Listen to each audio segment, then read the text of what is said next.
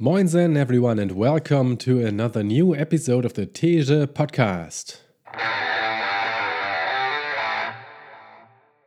Today I'm talking to you about the best beginner's GPS sports watch.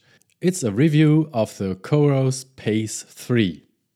Before the relatively new sports brand COROS caught my attention, I've had Garmin and Polar watches for years.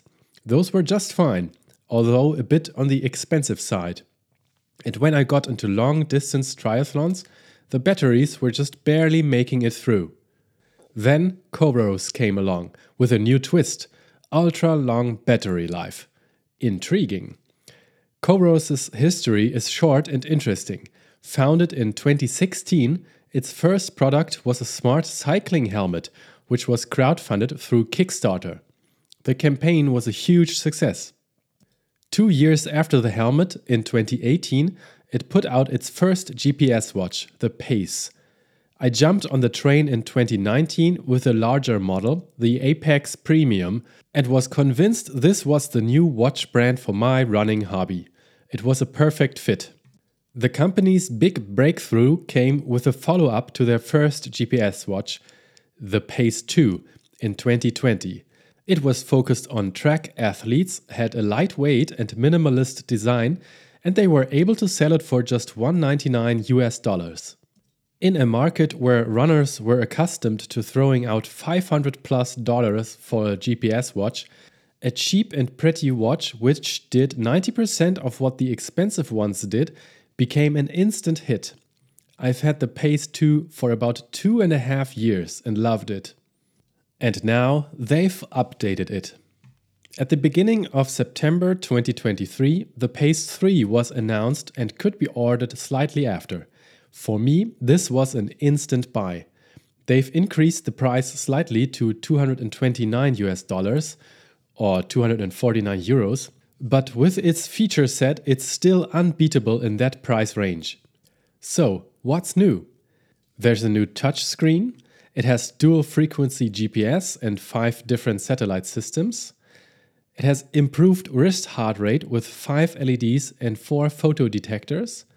It has 38 hours of GPS, up from 30. It has a Wi-Fi chip, a pulse oximeter, and you can store music on it. Also, you'll notice there's an improved UI, but it's mostly optical. Animations are quicker, so I assume there's a more powerful CPU in this watch. It's still a lot easier to navigate than the Garmin watches I've used recently. The hardware design has changed as well. It's even more minimalist on the outside, looking sleek and unobtrusive. In stark contrast to most other sports watches, this is one I think you can wear daily without looking like an outdoor nerd, if that's the kind of impression you want to avoid giving. The weight of the watch has increased from 29 to 30 grams, which still is ridiculously low. I'm sometimes wondering if I've even got a watch on my wrist. And I really like the feeling of not having a huge chunk of plastic or metal swinging with my arm. Here's what I think of the new features. Most of those advertised new features are great improvements on paper, but honestly, they are improving something which already had been great. For example, I've never really had any big GPS issues as far as I can remember. So while a more accurate GPS is certainly great, I don't think I would have noticed the improvement without knowing about it. An added Wi-Fi chip is cool, but since I run with my phone anyways, the Bluetooth connection is all I need. Same thing with listening to music. I don't need or want to store music on my GPS watch. Some might, I don't. I was interested in the improved heart rate sensor. We've got 5 LEDs instead of 2 and 4 light receivers instead of 1. So it must be more accurate, right? On the other hand, I've tested watches with that setup and wasn't convinced of their accuracy. So can the Pace 3 finally replace a heart rate strap? The answer is unfortunately not. But I think most other watches are also still not able to do so. The touchscreen is something I was interested in playing around with, and it was fun at first. But I personally feel that using the wheel or crown to scroll feels better. The touchscreen is working fine, even when wet, but I often accidentally scrolled when touching or wiping sweat or rain off the watch. That annoyed me so much I deactivated the touchscreen. So much for the new features, but why then should you buy a Pace 3? There are 3 main reasons to buy a Pace 3. 1. Huge battery life. Never worry about recharging. Even with just 15% left, you can still do an easy marathon. 2. Simple, minimalist and beautiful design. You wear it on your wrist all the time after all. 3. Low price. It's far below what the other companies charge for watches which aren't as great. This makes it the best beginner's watch. It has all the features you need as a runner. I've taken the predecessor swimming, biking, on triathlons. I've run in big cities with GPS obstructing skyscrapers. I've done ultramarathons in forests, multiple marathons on consecutive days, night races, everything. It has never failed me. Which is why the Pace 3 will do at least as well as the Pace 2, with its bigger battery and more accurate GPS. Also worth mentioning, COROS has a great track record of maintaining their software. You buy a watch once and get firmware updates which regularly add interesting new features or otherwise make the watch noticeably better. This is something other brands don't do nearly as well. What does it leave to be desired? In a perfect world, the Pace 3 would have full map navigation. That's the one big feature I'd love having on a small and lightweight Pace 3. It's also impossible to do, at least right now.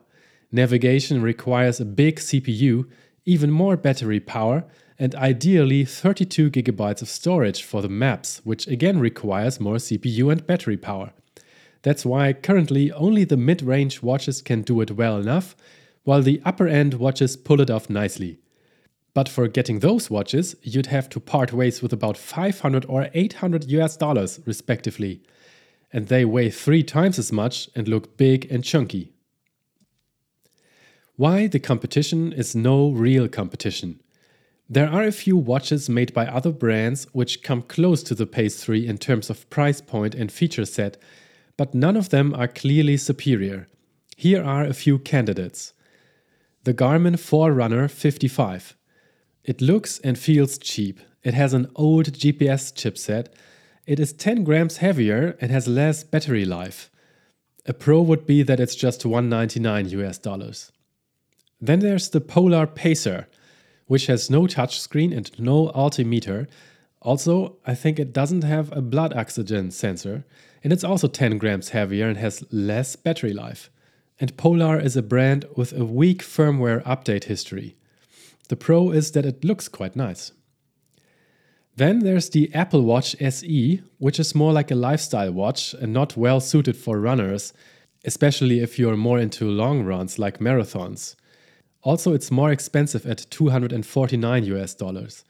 A pro would be that it has lots of other features, and it is nearly as light as the Pace 3. And now the Pace 2, which is also still sold. As mentioned, this has a slower CPU and will possibly not get as many updates in the long term.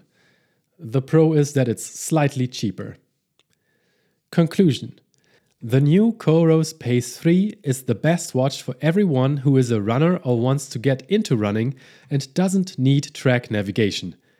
If you already own a Pace 2, it's safe to keep it for a while before upgrading to make the most use of the extended update and support period. Check out the watch on COROS' website, which you can find at coros.com/pace3. A link is also in the description of this episode. I hope this episode was interesting to you and maybe helped you a little bit. If so, feel free to leave a review or tell a friend about this. Other than that, I hope you have a great day and I wish you all the best. Bye bye.